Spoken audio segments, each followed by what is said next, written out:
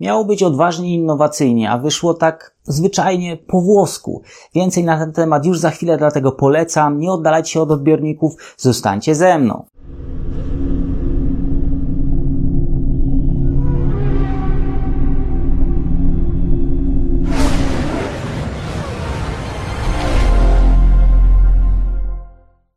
Jest wtorek, 13 lutego, Daniel Biały, Echa, padoku. Za nami kolejna prezentacja. Samochód Ferrari wyjechał na tor Fiorano, pierwszy samochód z tej wielkiej trójki i powiem Wam otwarcie, ja się nie zakochałem w tym samochodzie.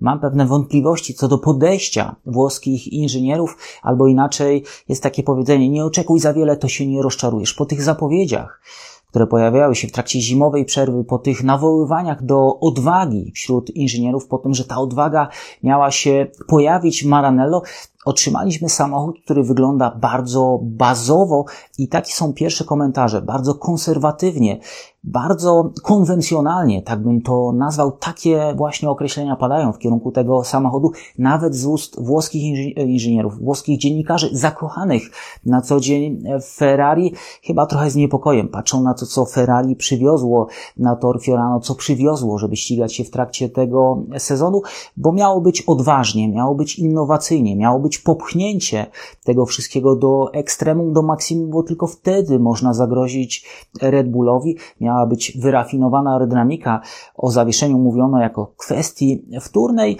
natomiast otrzymaliśmy samochód, który moim zdaniem wygląda dość ciężko, moim zdaniem wygląda na samochód, który nie jest jeszcze limitem możliwości tych nowych regulacji aerodynamicznych, ale tor tak naprawdę zweryfikuje. Z drugiej strony, czy Ferrari musiało robić rewolucję, mając sprawdzony koncept? Otóż nie, dlatego że Ferrari na jednym kółku było bardzo szybkie. Ferrari miało inne problemy z tym samochodem, które dawało sobie znać dopiero w niedzielę.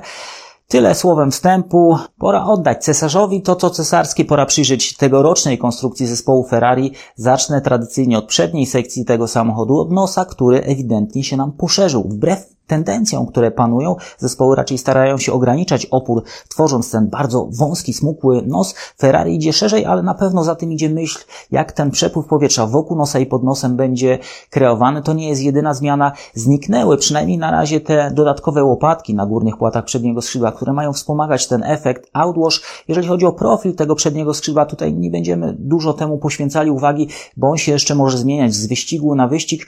Na razie mamy w tym zaprezentowanym samochodzie dość płaski profil, generowanie docisku na całej szerokości tego skrzydła i zejście w dół do tych bocznych płatów. Tradycyjny efekt outwash, nie ma tutaj próby szukania jakiegokolwiek ekstremum. Idźmy dalej. Przednie zawieszenie utrzymane w konwencji pushrod, nie uciekają do rozwiązania typu pushrod jak Red Bull, jak McLaren.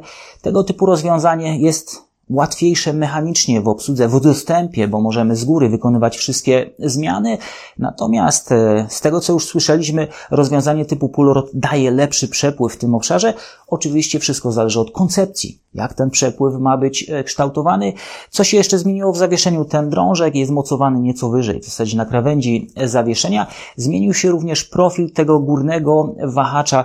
On ma większy profil, czy taką większą tendencję do działania anti-dive, to zobaczymy dokładnie w kolejnym zdjęciu. Zmieniły się też profile bocznych wlotów powietrza. Tutaj ta dmuchawa nieco zasłania. To był najlepszy kadr, jaki udało mi się znaleźć do porównania, jeżeli chodzi o ten wlot nad głową kierowcy. Nadal trójkątny, w przeciwieństwie do tego, co widzieliśmy na przykład w Zauberze. Tam pojawiły się te dodatkowe uszy. Ferrari tutaj zostaje z takim rozwiązaniem.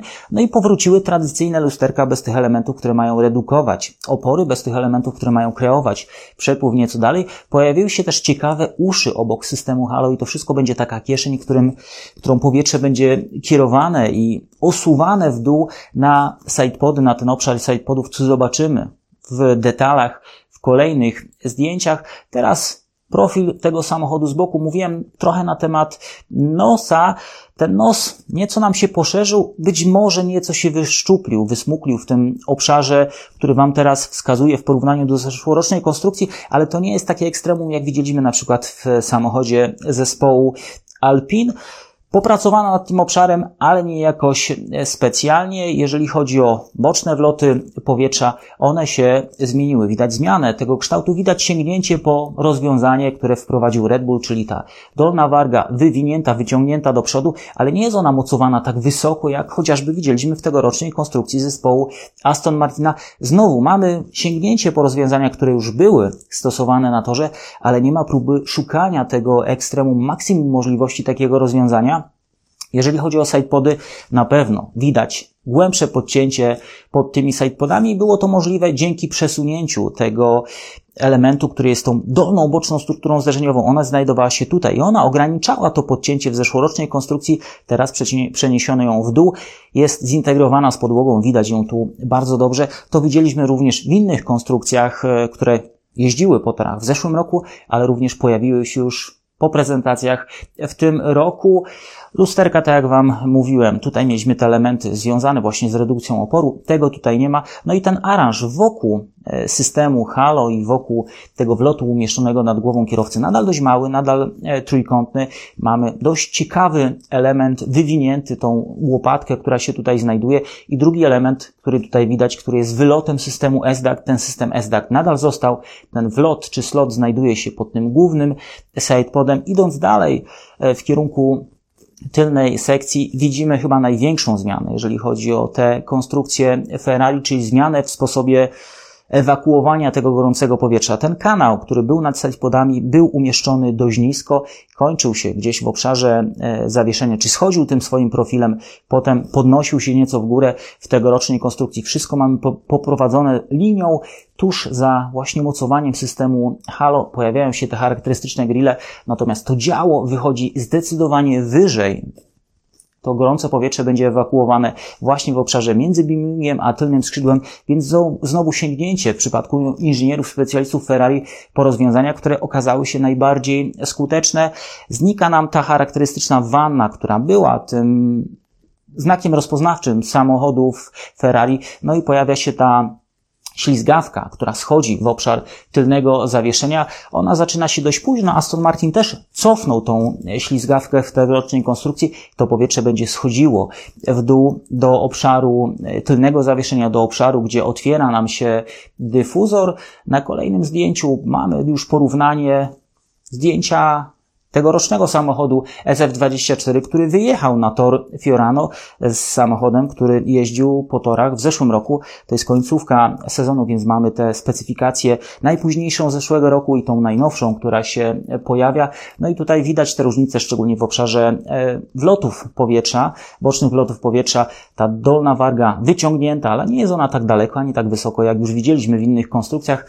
Ta górna nieco cofnięta. Punktem odniesienia niech będzie punkt mocowania lusterek, który jest dość ciasno określony w przepisach. Boczny płat przedniego skrzydła w zasadzie nie zmienił się nic. Jeżeli chodzi o te kanały otwierające się pod podłogą i ten zewnętrzny element, to został on mocniej wyciągnięty, bardziej zabudowany. To jest dokładnie to, co widzieliśmy w tym modelu, który znalazł się w tunelu aerodynamicznym. Warto było wgryźć się w ten serial Sky Sports. To się zgadza, ten element się zgadza z tym, co pokazała włoska Sky. Jeżeli chodzi o profil sidepodów, on jest dość zbliżony do zeszłorocznej konstrukcji, natomiast ewidentnie widać zmianę, jeżeli chodzi o wysokość poprowadzenia tego kanału, tego działa, które biegnie tutaj do tylnego skrzydła, tej płetwy rekina i tego, co dzieje się nad tym kanałem, jest już zdecydowanie mniej i to jest jedna z największych zmian, jeżeli chodzi o zespół Ferrari. Na kolejnych zdjęciach będzie to widać jeszcze lepiej. Dużo uwagi poświęciłem konstrukcji chociażby Aston Martina, zwracając uwagę na to, jak głębokie jest to podcięcie.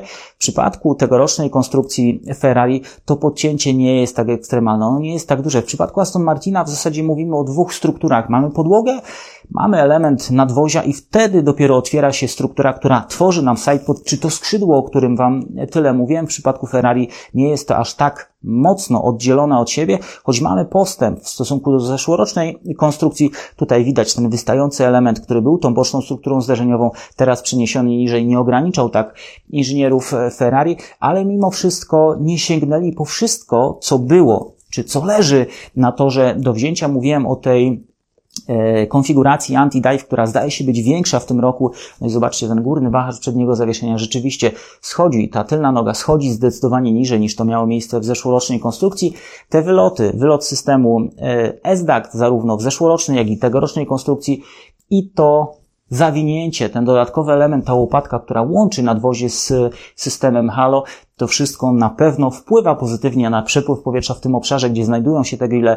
To gorące powietrze będzie ewakuowane tymi tunelami, tymi kanałami, ale również wyprowadzane na zewnątrz i przyklejane jakby do nadwozia, żeby nie mieszało się z tym dobrym przepływem, który będzie prowadzony po sidepodach, po tych rynnach i w obszar tylnego zawieszenia. Jeżeli mówimy o tylnym zawieszeniu, pamiętacie, w jednym z ostatnich materiałów przed prezentacjami mówiłem, że od inżynierów Ferrari można było usłyszeć takie określenie, czy takie stwierdzenie, że to zawieszenie jest trochę przereklamowane. Mówimy o tych zabiegach anti-dive, anti-squat i tym, jak ono zostało poprowadzone, czy jak ono zostało zorganizowane w niektórych zespołach. Najważniejsza ma być aerodynamika. Z kolei w trakcie prezentacji usłyszeliśmy, że w tylnym zawieszeniu znalazły się innowacyjne rozwiązania. Znowu, jeżeli chodzi o to tylne zawieszenie, nie ma zmiany, jeżeli chodzi o geometrię.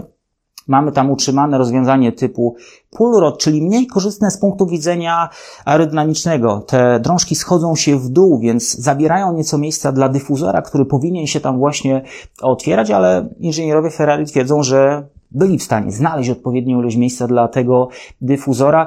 Jak widzimy, mamy nawiązanie do tego, co robią inni, ale mam też utrzymanie swojego własnego konceptu.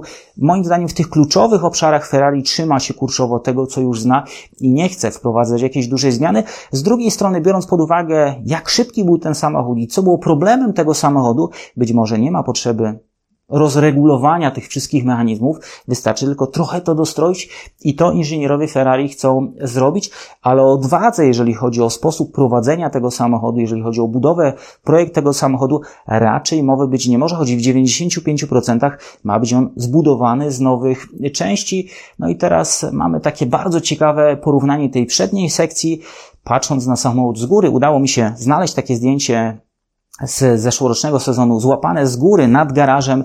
No i tutaj mamy już zestawiony render. Nos, przednie skrzydło, oprócz tej zmiany i tej zmiany szerokości z przodu, tutaj niewiele się zmienia, jeżeli chodzi o geometrię samego przedniego zawieszenia. Również jest bardzo podobnie, jeżeli chodzi o te kanały, które się otwierają, jeżeli chodzi o pozycję kokpitu. Tutaj widać zmiany, właśnie ta górna krawędź bocznego wlotu jest cofnięta i ta dolna warga wystaje nam tutaj.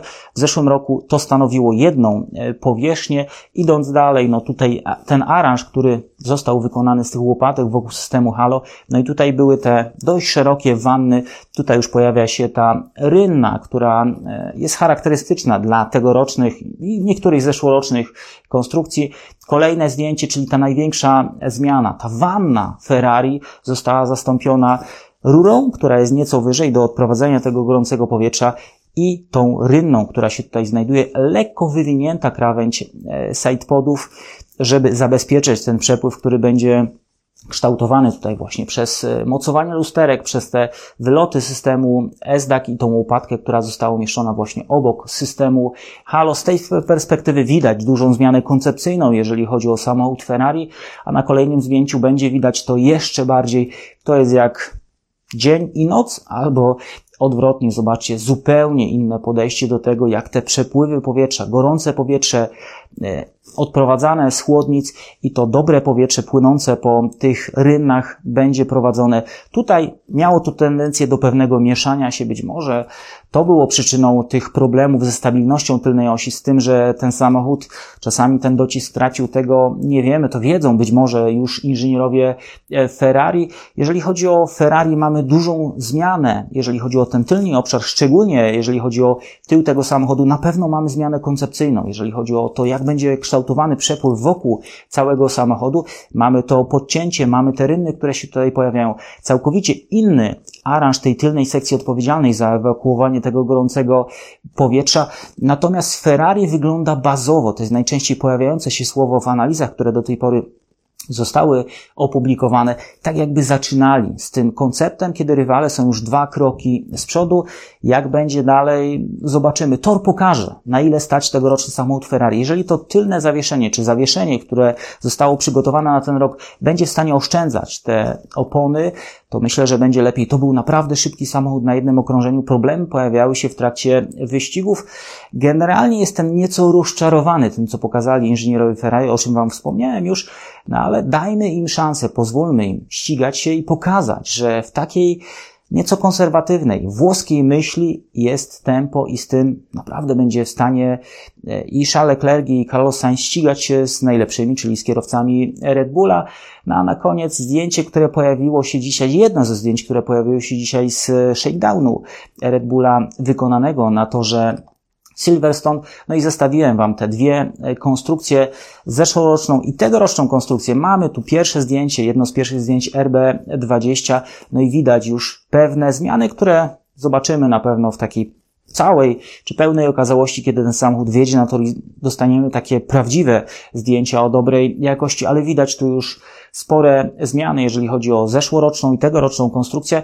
Zmiana w obszarze nosa, łączenie czubka nosa z pierwszym płatem, czyli odejście od tego, z czym Red Bull się ścigał. Rywale sięgają po ten drugi płat, Red Bull schodzi do tego pierwszego, najniższego płata. To nie jest jedyna zmiana, widać dużą zmianę w obszarze wlotów powietrza z boku. Wywinięta dolna warga, pociągnięta praktycznie do krawędzi samego nadwozia, no i dalej ten tylny obszar, ta rura odprowadzająca gorące powietrze, to działo tworzy jedną linię z mocowaniem systemu halo. Zobaczcie, to wszystko zaczyna się tutaj, lekko podwija się w górę i schodzi w dół w obszar między beam wing a tylne skrzydło, otwierając tutaj bardzo szeroki obszar dla tego powietrza, które będzie spływać po sidepodach. Podcięcie zdaje się być też nieco większe. Zdjęcie jest rozmazane, ale jedna z myśli, która przyszła mi do głowy, kiedy patrzyłem na to zdjęcie, czyżby Adrian Newey chciał zagrać na nosie ludziom Mercedesa i wdrożyć prawdziwy koncept Size Zero, który będzie działał. Z tego, co tutaj widać, ciężko przewidzieć, że taki kierunek zostanie obrany, ale jest to możliwe. To może być naprawdę miniaturowe rozwiązanie, jeżeli chodzi o te boczne wloty, jeżeli chodzi o to podcięcie, tą dolną warkę wywiniętą. Na co jeszcze zwracam uwagę, to zdjęcie na Silverstone, w ogóle na Silverstone dzisiaj trochę padało, zostało wykonane na mokrym torze. Zobaczcie, jak działają te noże, które są umieszczone na krawędziach podłogi, które są w pewien sposób zasilane tym efektem outwash, czyli odepchnięciem powietrza od nadwozia samochodu. Zobaczcie, jaki tworzy się tutaj pióropusz, jaka tworzy się naturalna kurtyna, która będzie separować to brudne powietrze pochodzące od przednich kół, od tego dobrego przepływu, który będzie schodził po sidepodach i wzdłuż sidepodów. Nie wiemy natomiast, jak wygląda kwestia tego, co kryje się za sidepodami, czy tam pojawia się jakieś wcięcie, jakaś rynna. Podobnie jak nad tym kanałem na gorące powietrze, tam prawdopodobnie znajduje się taka lekka niecka i tu Adrian Newey mógł również sięgnąć po rozwiązanie, które wprowadził do ścigania w zeszłym sezonie Mercedes. Red Bull w pełnej okazałości jeszcze przed nami, Ferrari w pełnej okazałości już za nami. Tak jak powiedziałem, padłem trochę ofiarą tych wybujałych, czy tych rozbudzonych oczekiwań. Na razie wygląda to całkiem dobrze, całkiem poprawnie, ale czy to będzie samochód, który pozwoli Ferrari złapać tych najlepszych? Mam pewne wątpliwości. Tyle na dzisiaj. Bardzo wam dziękuję, że kolejny raz byliście ze mną. Trzymajcie się i do zobaczenia w kolejnym wydaniu magazynu Echa Padoku.